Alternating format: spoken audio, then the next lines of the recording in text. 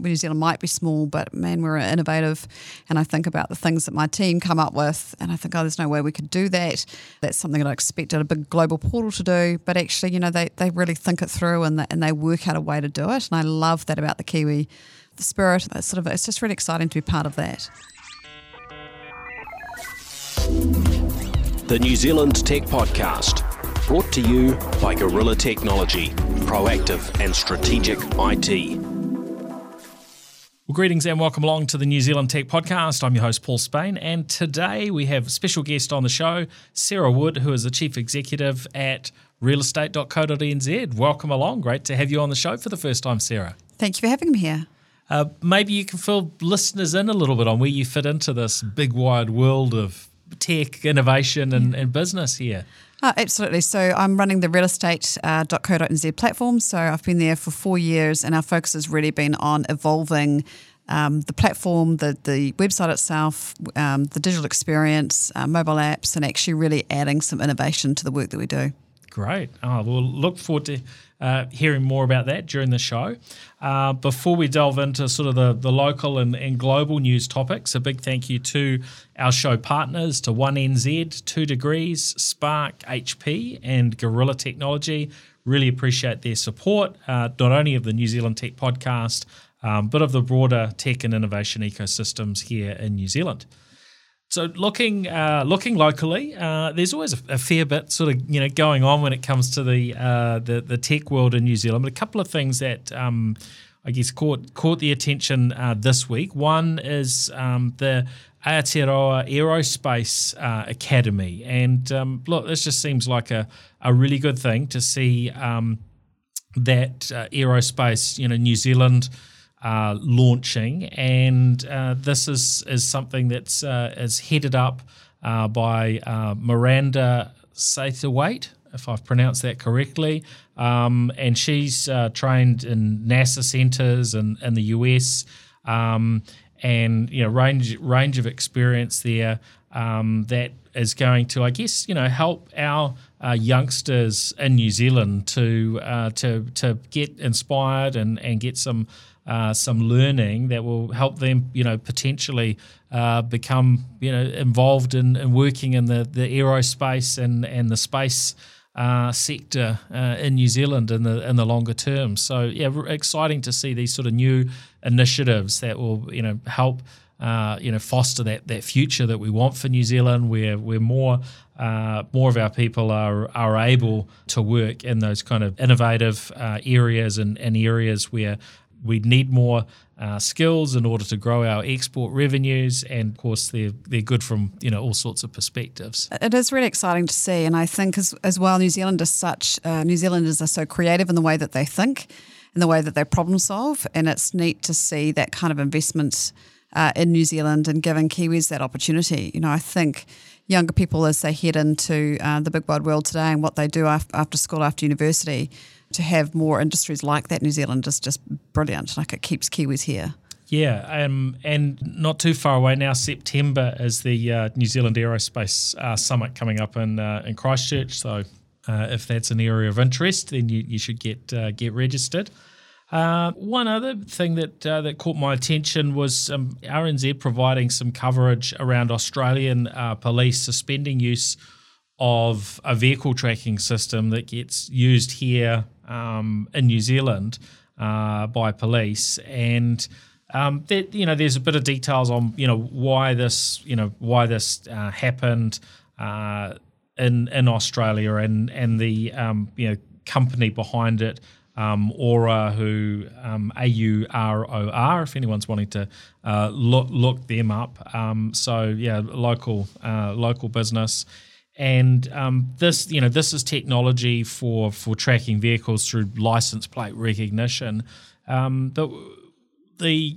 The image actually that was at the top of the story kind of caught my attention, because it's something that I've been noticing recently, is more and more sort of street corners, and even not on your street corner, just in the middle of as you're walking along, you just do see so many cameras, and my understanding is what happened here in Australia was that things had kind of maybe moved a little bit too fast in terms of implementing technology, and it hadn't gone through the appropriate sort of, checks and balances, the higher up in the organisation. And I guess as we see this sort of proliferation on, varying surveillance technologies, there's a whole bunch of risks in terms of, what happens with this data? How long is it being kept? Are all the entities that are involved complying appropriately? And, I guess if we look at cybersecurity, in that area, it's very, very hard to keep things as secure as they should be. All sorts of reasons why organisations sort of fall behind. And we've seen so many sort of privacy breaches with past cyber incidents. So I sort of feel like it's time that we started talking a bit more around all these cameras that we see, and it's like, well, is there somewhere you can go online and look up and go, what is this camera? There's a camera it might be outside your house, could be outside your workplace. Just understand, well, whose camera is it? What's it being used for? How long's the data stored for? We need that sort of transparency, because if it's not there, I guess the chance of things being managed appropriately and the appropriate sort of governance practices in place are probably less likely to be happening. The speed of change is just phenomenal at the moment around the world, and especially in the tech space. And I do think that there's definitely going to be pressure on the government to look at how quickly they turn around different, whether it's legislation or just oversight, to try and ensure things are managed properly. And there is obviously a big onus on business as well to make sure they are doing the right thing by consumers and by people, and making sure that the data privacy laws and rules are really being adhered to in a really way that's thoughtful and really ethical. Yeah, look, it's going to be a journey.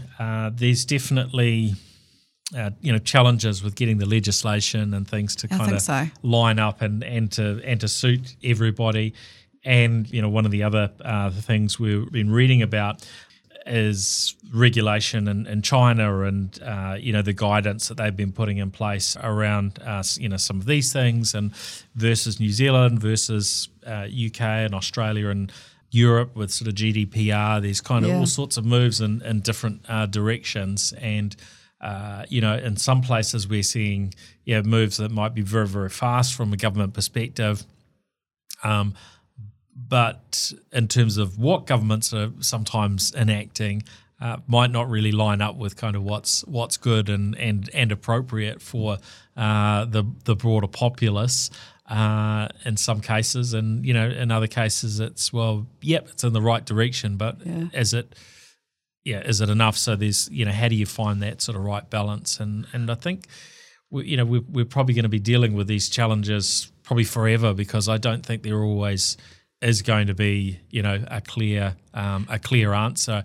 And we've been reading about the UK where they're pushing in legislation that would effectively kind of break what we expect of encrypted communications, because the government is saying, well, hey, if we want to get into something that's been encrypted, we need to be able to read that message, and well, you can't have end-to-end encryption, and so the privacy gets broken. And I think Apple have been threatening to pull iMessage out of the UK if the government proceeds, and that will probably be the case with a whole range of other things. And it's that challenge. You can't please everybody, but you have to make some call on these things. Yeah, I agree with you. I think the key thing is actually speed. It's the ability to turn around decisions, ability to see what's changing, being really connected in with industry that's making, that are making these changes, or companies, and so that the legislation is or whatever governance is needed can be enacted kind of quickly as well. It's interesting. The example you've given out of the UK is really interesting. It'll be interesting to see whether that flows through into other countries as well. Yeah, we're often seeing the same things kind of come up, but in maybe a different context and a slight different window of time, because we were talking about this on the show maybe 5 years ago, where Australia was, suggesting, somewhat similar types of things as what we're now, hearing about on the UK side. And, I remember different commentators, responses to it, and would just say, well, this is ridiculous. They don't understand the technology. It's impossible to do. And, to a degree it is if you kind of, leave the technology in place as it's designed. So really interesting to see how it plays out. Righty-ho. Now, also on the New Zealand front, I see that there's a player in the property space here, Keyhook, who have launched a little AI chatbot on their site, put that into beta. And it's just interesting to see, more and more organisations that are dabbling with AI. Of course, chatbots have been around for years, but I guess as we get so used to ChatGPT and the like, it's interesting to see how local organisations are starting to apply some of that technology, whether it's to just get some extra attention and be sort of first to market with something, or whether they're genuinely solving real problems, and it does vary. I did jump in to have a little bit of a look at what Keyhook are doing there, and you have to go through and register in order to kind of get started. So to me, that was kind of an immediate. Well, that's surely you could even do that, through your chatbot to ask. Why have a whole kind of registration process? But anyway, So to me, that's like, well, that's going to immediately reduce how many people are going to use their technology. I guess from their perspective, if everyone registers, then they've got everybody's details and a password and so on. So that's valuable to them, but it's from a user experience perspective, questionable whether it's necessarily the right approach. Yeah, look, I think the simpler you can make the process for someone to sign up or to join, or so it's that balance of how much information or access do you give somebody up front? Yeah, it's an interesting question. Yeah. And I will say, we are seeing globally, AI being used a lot in the real estate space to simplify processes and simplify the amount of information. When you think about, how often people are filling out forms and how much that information is replicated. So it's definitely being used to simplify that experience for users and really and make it much easier and just quicker. Yeah, so what I did throw at the AI chatbot to sort of see how helpful it would be after I had registered, it came up and said, "Kia ora, what would you like to learn about New Zealand tenancy laws?" So it's quite specific in terms of what it wants to provide guidance on. The example I made up was, I want to leave my tenancy before the term ends. Is that okay? And it sort of basically has sort of come up with not a too long detail, but it looks probably very, very similar to what you would get out of just using ChatGPT type tool.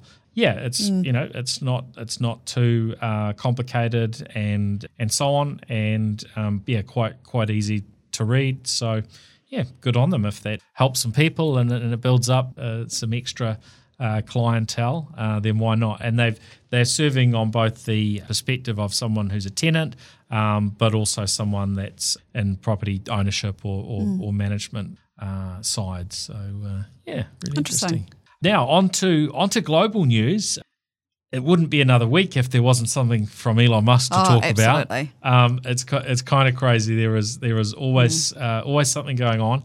This week, it's that Twitter is kind of doing this somewhat rapid rebrand, and we have been hearing about Twitter becoming X for a little while, but it's a little bit hard to get your head around Musk's thinking at times, but this one seems to have happened very quickly. And I saw somebody sharing on Twitter, or is it X? And do we call them tweets now? I'm not sure, or are they X's anyway, or Zeets?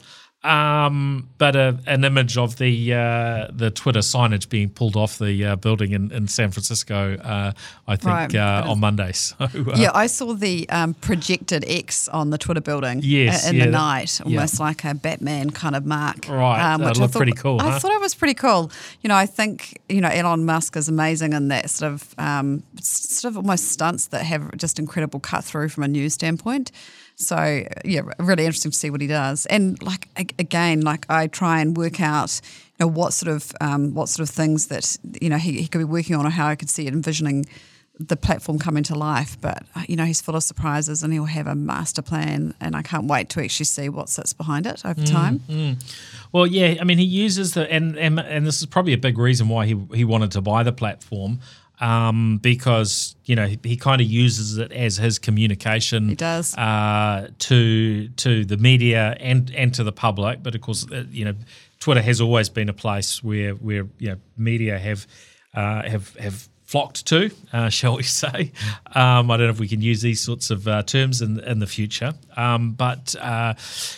So you do wonder, whether we will see others that sort of end up with the same sort of influence that Musk has on social media in the future. But when you think of, an entrepreneur, someone that's very wealthy, someone, that his businesses affect, a lot of people or are of interest to a lot of people in one way or another.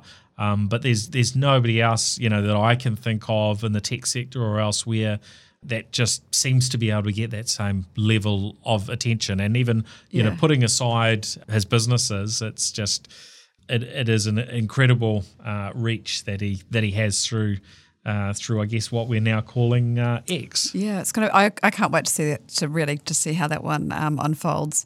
And, he is the absolute master of stunts. And, I remember living in the US when Tesla launched and seeing them in the local, the cars in the local mall, which was just at the time seemed so strange, but at the same time I remember thinking it's so brilliant, right? The malls are full of people, especially in the east coast of the US in the winter, when it's pretty cold outside. And here are all the Teslas all lined up. It was he's impressive. Yeah, and I mean you want people to see and interact with your product, and it certainly has been very, very successful for Apple as well, having their stores and in the same malls across the US, and I think that's something that worked very well for Tesla. Microsoft not so much. They shut down all their stores after launch. And I remember being in one particular mall that had the Apple store, the Tesla showroom, I think they call them, and a Microsoft one, and two of those companies, it's worked very well for. The other one,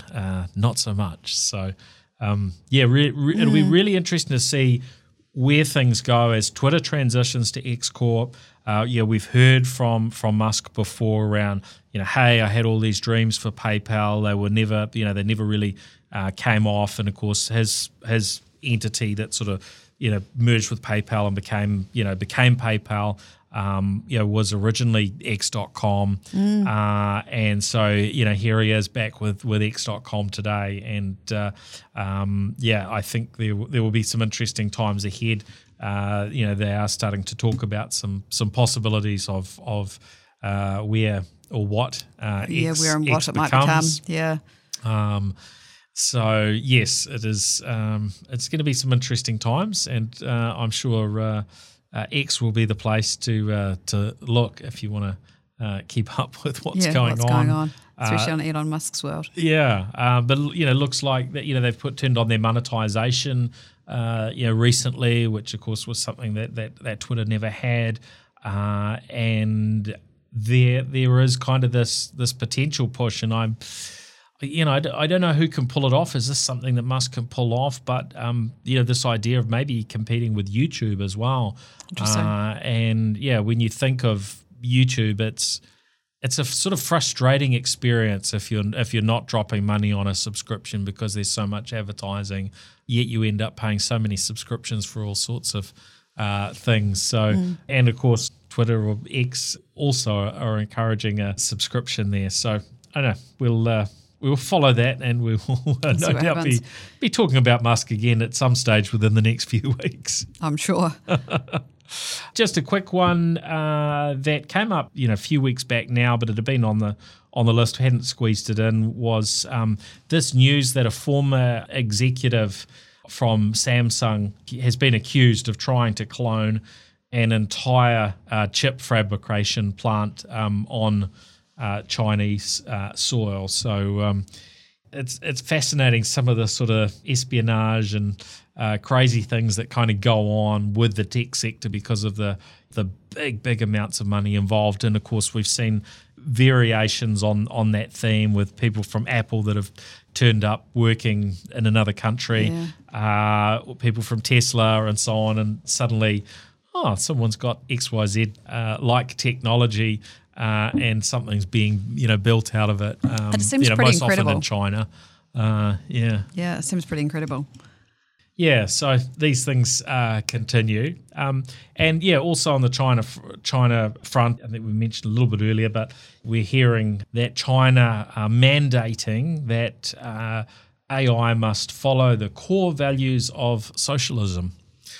So this was sort of the headline from The Verge this week. But, they're moving I guess faster than most other countries in terms of trying to shape what happens with artificial intelligence within China, and of course, Great Firewall of China and all these other things around technology in China. There does tend to be a fair level of structure around how technologies get used there, isn't there? That's going to be an interesting one, especially when you look at what's going to happen globally in the next 2 years.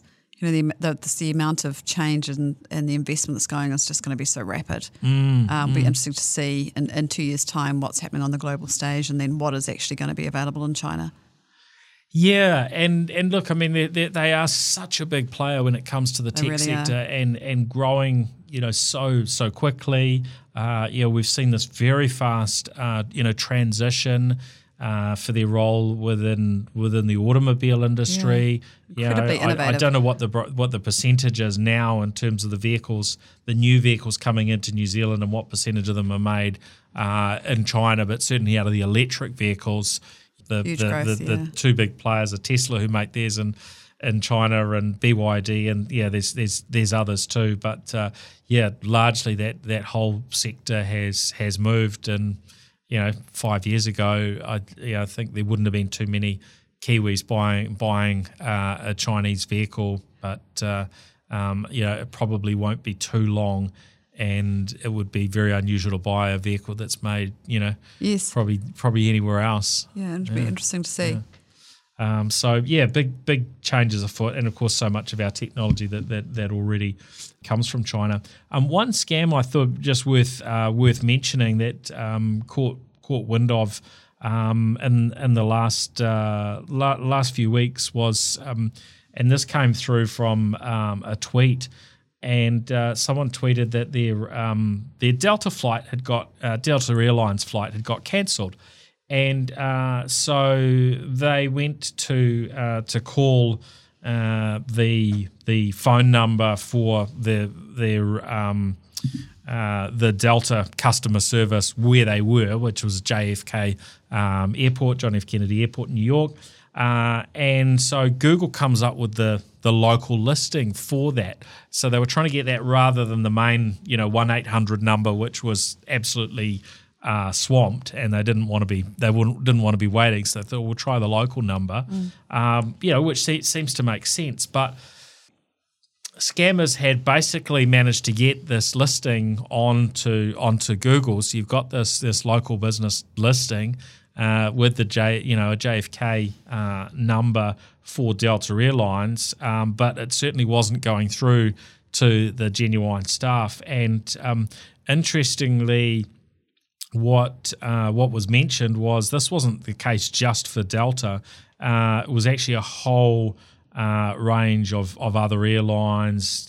Air France, I think, Qantas. A whole sort of laundry list of airlines kind of caught up in in this. And, it's just a reminder that there are new scams coming along all the time, and we have to really pay attention. It's also a reminder of how much we rely on the big tech players and the likes of Google to really do a good job, because, a mistake like that, it could add up to cost consumers millions and millions of dollars in a short space of time. Yeah. Yet the downside for Google, in most cases from a direct financial impact, is very, very low. Maybe a bit of bad press because, a few people are talking about it. That one's incredible because you really trust Google as a trusted source, and it's to have it misrepresented or hacked in that way is quite frightening. I know someone recently that had a similar thing when they were putting their details into what they thought was Esther to get the pass into the US. Yes, and they put it into it was actually a fake site. And revealed their credit card details and their passport details. And it wasn't until they went back in to just make sure that it had been confirmed, they realised that they'd been scammed. Yeah, and it's easy to fall for those things when you're in a hurry or just not paying attention, and that's probably all of us at one point or another. So true. But something we have to keep educating folks on and trying to minimise those risks. And one more thing is Microsoft 365. They've announced their Copilot product now, which is the AI assistant for, to work with the Office applications. And so, you can get the AI to draft up your proposal or prepare a PowerPoint for you and whatnot. So that's coming through. The interesting thing is the pricing. So landing at US $30, which on current exchange rates would be 48 New Zealand dollars, excluding GST. And I think there's going to be probably a range of perspectives here, because there were some people that just thought, it's just another feature for Office. It's all going to kind of be built into your 365 existing subscription. It's not going to cost me a cent. Looking forward to them adding it. Other people saying, well, they could kind of charge what they like, which was one of the discussions I've thrown out with a few folks in terms of, well, if this is going to save you a huge amount of time or allow you to get much, much better results, then that's sort of the sort of thing that a technology company can think about what it's worth and land on a figure that's at the higher end. And I guess one of the figures I threw out there was, look, they could do this at $100 a month, and there would still be people that would buy it. That would still buy it. What they've got to sort of weigh up is how much of this is going to create frustration and have people not bothering to sign up and so on. It's certainly at the probably the higher end, I think, of maybe what a lot of folks were expecting, because there'll be a lot of organisations that aren't actually spending at that level on their existing Microsoft 365. So, they might be paying more for the Copilot capability than for the software. But if it delivers the productivity results, then I think people will be signing up. Yeah, and it would depend on how good it is as well. That's true. But, so true. It's interesting to see lots of companies that are putting in, obviously rules in place around how these types of tools are used. But, how does that change when it's Microsoft? Yeah. So it'll be interesting to see what happens in that landscape. Yeah, and look, there's a bit more behind the scenes. There's the sort of Bing chat for enterprise and so on. So there's a few more pieces to the puzzle. We won't delve into that today, because I want to hear about realestate.co.nz and what you've been up to, Sarah. It sounds like you've had really a lot going on since you joined the business about 4 years ago. So walk us through that journey and what drew you to join realestate.co.nz and kind of what you'd been up to before that, because you've spent a chunk of time outside New Zealand and the US, of course, and time working on varying things here. So, my background was originally in marketing, and then it sort of moved into operations. I worked over in the US. We were based there for 7 years, and I have to say that's shaped a lot of how I think now. One thing that people sort of say to me, what was it like working over there? And while it was, it was brilliant in lots of ways, the thing that I learned the most was actually just the breadth of their thinking. So they really they think extremely wide without the restrictions. And, it's something that I try really hard to get my team to do, which is, yes, you might have restricted budget on this, but actually let's just start with, what is possible, and really, and then we can resolve the budget piece later or resolve how we do it later. And I think that that's something that Kiwis are really good at doing. So just sort of that mix. I worked for NZME, so I was in digital ventures there. And then I came across to realestate.co, really because it was a great challenge to change a product. And, it's the site itself predates Google, so it's been around for a long time. It's really loved by Kiwis, and it was really a chance to change something and rebuild the tech and change the experience for property searchers. Yeah. So, what state was the business at in terms of size and scale and so on, and what are the things that have that have changed over that period of time? So I'll say, 4 years ago, there were 24 of us and sort of 6 in total in product and development. So it's pretty small. And now that's, the total team sits over 60. So we have, we've really invested in that product and tech space, and we've rebuilt our sort of core technology. We've rebuilt the front end site. We've rebuilt our mobile app, and we've just added in just a lot of capability around, how do we manage customers? How do we manage sort of data and big data sets? How do we add information? How do we really refine that experience for consumers that are searching?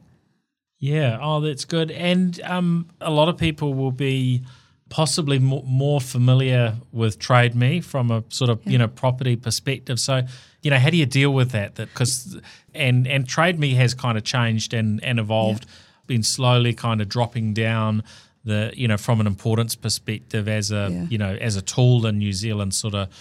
So what I'd say is that we are a real specialist destination. So you only come to us to search for property. Yep. And, our focus has been entirely on search, so coming to site, what's that experience look like? How do we serve that information? How do we get, what are the tools and things that we need to create a better experience? Like, you're only transacting property on average in New Zealand about every 6.5 years. So people are prepared to put up with a high level of pain for that transaction. But at the same time, it's also an enormously stressful time, and so we can make it a really great experience by making it easy for people to find that place that they love, and also serving them content that they might not necessarily be looking for, but it sits within that parameter. The example I use is we have a carousel that sits on the top of our search results page. I was looking in one area and I actually saw a property in the neighbouring suburb that came up as part of that. And we looked very, very closely, and it was just that same, that idea you get quite focused on, I want to live in this suburb and I search the suburb, but actually 2 streets over is another suburb that has the perfect property that sits within that range. So, yeah. And I don't know what you can share on sort of, what's been happening for you sort of, traffic-wise and so on with all of the things that you're doing? Yeah, so we've had some really good pickups in our traffic, and certainly in the mobile app space. So we've had a 40% growth in our mobile app traffic in the last year, which is incredible. So a huge amount of work has gone into that, obviously, and, just people are more likely to inquire on a property through a mobile app. They want that sort of access in their pocket.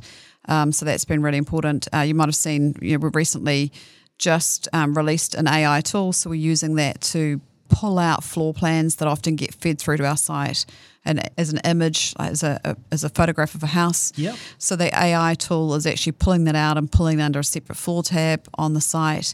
We know that the key things that people are wanting to know is, essentially what do we think a property will sell for? They're interested in price, and the second one is they're interested in floor plans. But it's actually, the number of listings that have floor plans on is actually quite low. So this is a great way of actually pulling it out, making it a real feature and accessible. So you basically you go through what you've got access to in terms of imagery, and you're able to there's an AI tool that actually just can identify them and pulls them out separately. Yeah. So we're looking at lots of different AI sort of solutions and things that they can do for our business. And the other one that we're working on at the moment is from a sort of business operations standpoint. We have a lot of listing content that comes in, and we have upgrades obviously on our site where people are advertising with us, And so, we have, we're in the process of training up, our little AI robot, which is going to basically pull a listing out and pull out that booking, do the booking, email the customer,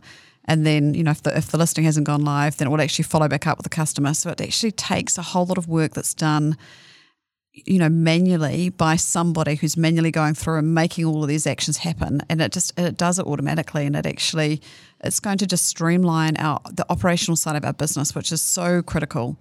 Someone sort of said to me, does that mean you're going to reduce staff? Well, no, it actually doesn't. In this instance, it actually means that our staff can focus on, a higher value interaction and add value to our customers, not just be there, working through bookings or fixing up listings or things that haven't gone right. Yep. What's been the process to bring in AI to really decide what to focus on? Because when you're developing websites, mobile apps, anything technology wise, there's always so many different directions and things you can focus on.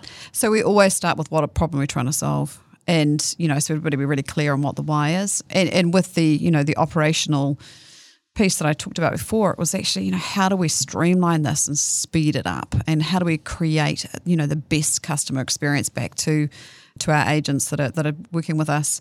So it sits in that direction. In the same way with the floor plans, we knew the floor plans were an issue. It was something that our user researcher told us that consumers were looking for.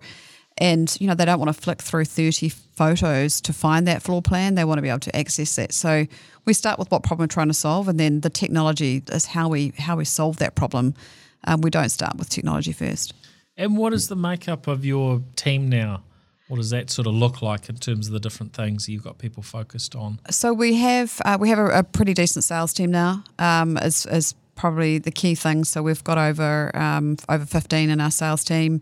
We've got a pretty decent development and product team, so that'd be sort of 20 plus. We have a lot of in-house marketing capability, so we really focus on how do we drive customer engagement, what does that look like, what's the communication we're sending, how personalised can we get, and we have expertise in sort of marketing, especially in that digital space and engagement and email. So those are kind of the biggest chunks. Then obviously we have a lot of other teams that support the business, which is in customer service and data. So we're very lucky actually. We have someone who's been very ruthless with the management of our data. So we have 15 years of very structured data, and I think it will set us in good stead going forward. Just because we record things in the same way and have done for a long time, we store it in an optimal way. Which, when you look at what's happening now in the world and people go, I need to organise my data, like actually somebody had the vision of that a long time ago, and we're lucky. It's an asset for us. Beneficiary of some good work that's gone on there. That's excellent. And in terms of sort of the capabilities, one of the things that we've got used to in recent years is you can just jump on a website and get a valuation for whether it's your own property or one that you're looking at and so on. That's obviously part of the mix. Absolutely. What are the other sorts of things that people are coming to realestate.co.nz for, and that are maybe newer capabilities or things that so we've done there's a few things. The data part of it is interesting. People will know what valuation is. We have a lot of trend data around insights for suburbs, and I think that's really interesting as well, because you can see the sold price and you can see the average asking price, and it trends over time. And I think that to look at a data point without that broader context, going back to my comment around the 15 years of data, that's helpful, right? Because we've got that trend information. And so you can actually see at the moment when the market's has been moving more slowly, but looks to be picking up, and you can see the difference between what is the average asking price versus actually what is sold. Can actually give you real time insights around what perceptions of value sit in that suburb. And on that page, it's a market insights page. You can also filter it by bedrooms, and so you can get pretty specific. So I think that's really helpful. We also launched instant notifications. So the moment a property lists, you can sign up and have it either sent to you as a push notification through mobile app. It comes into the front of your phone as a notification, or on email. And so, again, as the market picks up, as we head into spring, people want to know, especially if you're looking at closing on a property or putting an offer on a property, you want to know the moment a property is listed. And I think that's a really fantastic feature, especially when it's in push.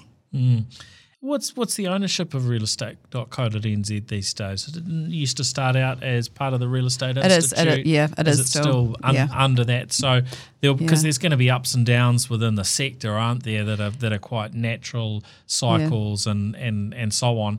And I guess there'll be some that would that are involved in real estate that are going to really sort of struggle when the market's down, and obviously, do better when it's up. How are you impacted by those things? So the market definitely has been challenging the last 3 months. The listing stock is down, and yes, we are industry owned. And, it is challenging when listings, especially when you've got lower new listings, plus you've got the closing element. So we are seeing, it has been really challenging, and it is cyclical, even throughout the year.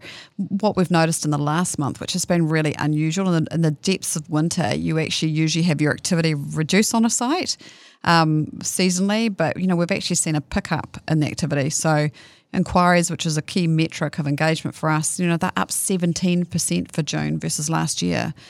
So that's kind of showing you there's some increased activity happening. So it's interesting, but again, spring happens, people still need to sell, they have to buy and sell for any range of reasons. And, people have been, I think there's been, people holding off buying and selling, and, I think that will change as well as the market moves. Getting back to that sort of valuation, side of what you do. Yes. I think that is often kind of quite a common touch point for property owners, particularly, interest rates are up and they're like, how's my investment doing? And, I guess I've looked at these things with buying and selling property over the years. And, I guess it was sort of homes.co.nz that sort of really came in with their, free service and initially offering that. There does seem to be a fair bit of, variance between, where you go to get those numbers. How do you kind of, work to get numbers that can be as accurate as possible? And, how do you keep improving that? Or are you using somebody outside to handle that side of it? So our estimated property value tool comes from Ryan's, and what I would say about it has a unique data set because it includes unsettled data. So that is, someone signed an agreement and they haven't actually gone through the final settlement. And so because that data at an total aggregated level is included in there, it will move more quickly with a trend. So if you think about average settlement time being, say, 2 to 3 months, it will actually show you at the moment, as the market's moving, it will give you a sense because it has that data's coming through more quickly. Right. If that makes sense. Yeah. And we're very careful to not put estimates on properties where the sort of information we feel doesn't meet the right mark in terms of accuracy. Right. So it might you can put some things in place that sort of say, well, we haven't had enough sales in this year, we don't have enough data points to be confident around. Yeah, those we have numbers. an accuracy rating. If it doesn't hit that, then it doesn't go on the listing. But in saying that, it's also a guide too. So there are lots of things that can affect a property value that, in between sales and between what's sold around them as well. So, people need to see it as a guide, but it's coming through no matter what site you use, it's coming through an automated sort of solution in most instances. And are there others that have access to that unsettled kind of information? No, that's as well? actually So just that's something that unique. Ryan's have. Yeah, that's something that Ryan's have. Okay. Which is Real Estate Institute, right? That's right. Yeah, Real Estate Institute of New Zealand. Yeah. Okay. Good. Yeah. No, I thought, that's quite an interesting thing because that means you're getting access to much, fresher data than others. So it's quite interesting. Yeah, that's a good one. I guess there's a whole lot of maths that goes on behind the scenes to try and they're pretty complex models. Keep improving that sort of stuff and absolutely. Yeah, I guess comparing when something sells, I guess you can compare it sold for that. Our estimate was this. What does that tell us? And, absolutely. And so on. It's a work in progress. Yeah. Oh, that's really interesting. Anything else we should cover off before we finish up, Sarah? I think that probably covers it. I want to say that it's been exciting to work on the business over the last 4 years and to make such change. It's been great to sit here today and just hear about what's happening and talk about what's happening globally. And I think that there is a lot of inspiration that can be drawn from other countries, other industries, and actually look at how do we do this in New Zealand. New Zealand might be small, but man, we're innovative. And I think about the things that my team come up with, and I think, there's no way we could do that. That's something that I expected a big global portal to do, but actually, they really think it through and they work out a way to do it. And I love that about the Kiwi, the spirit and the way that they think, and it's just really exciting to be part of that. Yeah, there are so many possibilities in New Zealand, as you talked about before, very creative thinkers, and it'll be interesting to see where we go from here. So yeah, all the best of luck with what's next. Actually, one little question I'll throw in, and it's probably a personal interest thing of mine. But when we talked about Twitter becoming X.com, what I liked about that is it's a shorter domain name, so it's it's an easier thing to type in, which translates to this question, which is, why aren't you realestate.nz? Is that domain name not something you can get your hands on? It's a great question. I don't know off the top of my head what the answer is. All right, but we could do. You're right. It would take out an extra 3 digits when or something. I looked it up online, it looked as though it was kind of blocked and unavailable. So maybe a bit of mixed ownership across some of the other NZ real estate domains there. But I do know there's a couple of URLs that are also owned out of Australia for the New Zealand market. Okay, yeah, interesting. All right, well, it's been fabulous to have you on the New Zealand Tech Podcast. Thank you very much, Sarah, for joining us. Thank you for having me. And thank you, of course, to our show partners, 1NZ, 2 Degrees, Spark, HP and Gorilla Technology. And thank you for listening in, and we'll be back again next week with another episode. All right, see you then.